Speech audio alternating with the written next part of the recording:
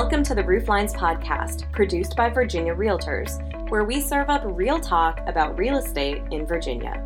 On each episode, we break down trends in the housing market and help you make sense of what's going on in Virginia's real estate industry and what's on the horizon. In today's episode, we will look at first-time homebuyer programs. Looking for a home, going through the closing process, and securing favorable mortgage terms is a big endeavor that costs a lot of time, energy, and money. This process can be especially daunting for first-time homebuyers. Luckily, there are multiple first-time homebuyer programs offered specifically for first-time homebuyers that sometimes go underutilized. Let's look at the different resources available, particularly for Virginia residents. Hi, Ryan. How's it going? Hey, Sejal. I'm doing well. How about you? I'm doing great. I'm particularly excited about today's topic about first-time homebuyer programs, since we have so much information to share with our listeners that I think they'll find quite useful. Also, I have a personal interest in this topic right now. Yeah, that's right. So let's get to it. Absolutely. So, Ryan, as you have had a chance to present at various local association events across Virginia, can you tell us about some of the challenges that you've heard first-time homebuyers face? Yes, our realtor members have been particularly sympathetic, to potential first-time homebuyers' concerns as it relates to affordability and availability of homes in the current market. Many potential homebuyers are being priced out of the market due to high mortgage rates and rising prices. To draw our listeners' attention to an article, written by Dominique Fair, our colleague in the economic research team, cites research that showed that almost half of active millennial buyers stopped looking for a house because it was too difficult to find affordable housing options at the beginning of 2022. But this trend isn't limited to just millennial buyers. And all the costs associated with home buying, such as saving for a down payment, paying closing costs, and committing to a sizable monthly payment, can be overwhelming for first-time homebuyers, especially in the current market. Definitely. All the costs that first-time homebuyers face can seem quite overwhelming. Thankfully, there are several programs available that can help ease this burden.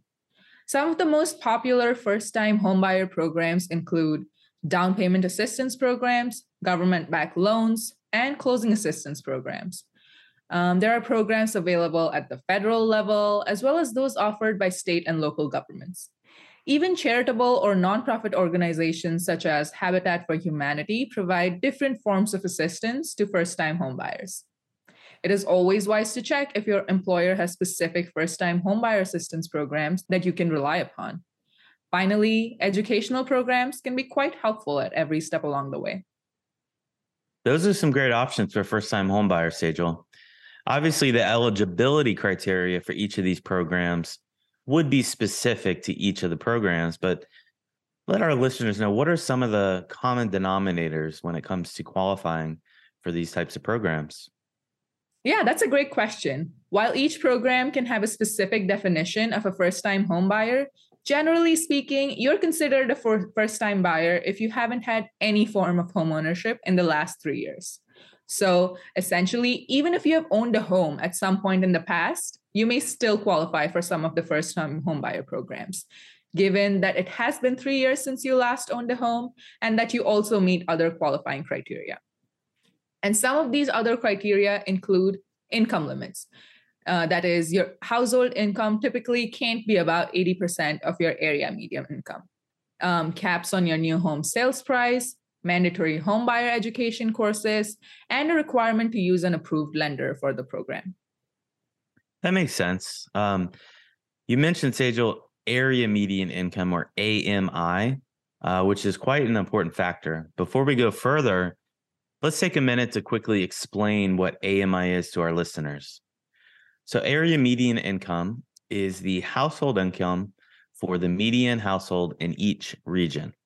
So if you were to line up each household from poorest to wealthiest, the household in the very middle would be considered the median. The middle or median income for an area is used to benchmark income levels and highlight the need for programs or services within a given community. These income benchmarks are calculated and adjusted based on family size or household size.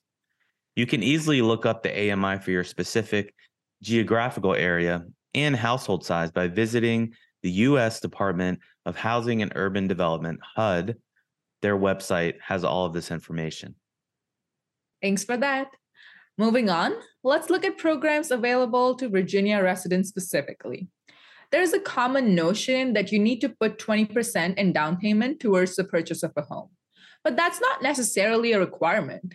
In Virginia, approximately 1 in 4 first-time homebuyers did not put any money towards the down payment and financed the entire purchase price with a mortgage in 2022. If you find yourself in a similar situation, being able to pay very little in down payment, you can turn to low down payment loan programs such as conventional 97, an FHA loan, or a VA loan, or a USDA loan, as well as different loan options offered by Virginia Housing.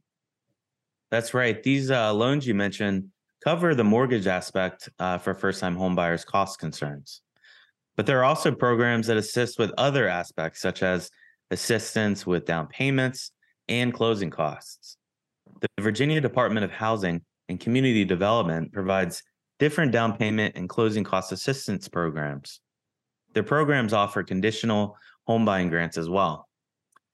Further, the Virginia Housing State Program provides outright closing cost assistance and down payment assistance grants. That's a lot. And yeah, additionally, we'd be remiss not to mention the different regional and local organizations that provide first-time homebuyer programs as well. These include organizations in Hampton Roads, Southwest Virginia, the Eastern Shore, the Shenandoah Valley, Northern Virginia, the Fredericksburg region, Petersburg, the Richmond Metro region, the Roanoke Valley, Charlottesville, and the Danville area. I know I mentioned a lot of these areas, but please feel free to send us an email at rooflines@virginiarealtors.org for information regarding these local programs. Wow, yeah, that's a lot of different avenues to check for first-time homebuyers in Virginia. We hope that our members and listeners can make the most of this introductory information. Stay tuned as I try to stump Sejal with a question relating to one of the eligibility criteria for first-time homebuyer programs. I mentioned earlier that how a household's income compares to the area median income is one of the primary eligibility criteria to qualify for many housing programs. So Sejal, my question is, according to income limits data calculated by HUD, which metro area ranks the highest for 80% AMI levels? Okay, for the highest AMI levels, I'm going to guess Northern Virginia or the Washington, D.C. metro area. That's spot on.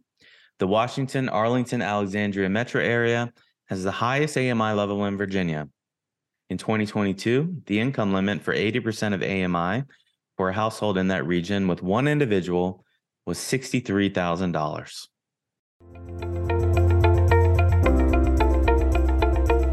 Thank you for joining us today. We leave you with our smart stat. Today's number, 46%. According to data from the National Association of Realtors, in 2022, 46%, or almost half of first-time homebuyers in Virginia, put a down payment in the range of just 0 to 5% of the home purchase price. This goes on to show that contrary to popular opinion, buyers don't necessarily need to have 20% of the home purchase price saved up for a down payment. Thank you for tuning in to this episode of Rooflines, real talk about real estate in Virginia. If you haven't already, don't forget to subscribe to Rooflines on your favorite podcast platform. If you have ideas for future podcast topics, please share those with us by emailing rooflines@virginiarealtors.org.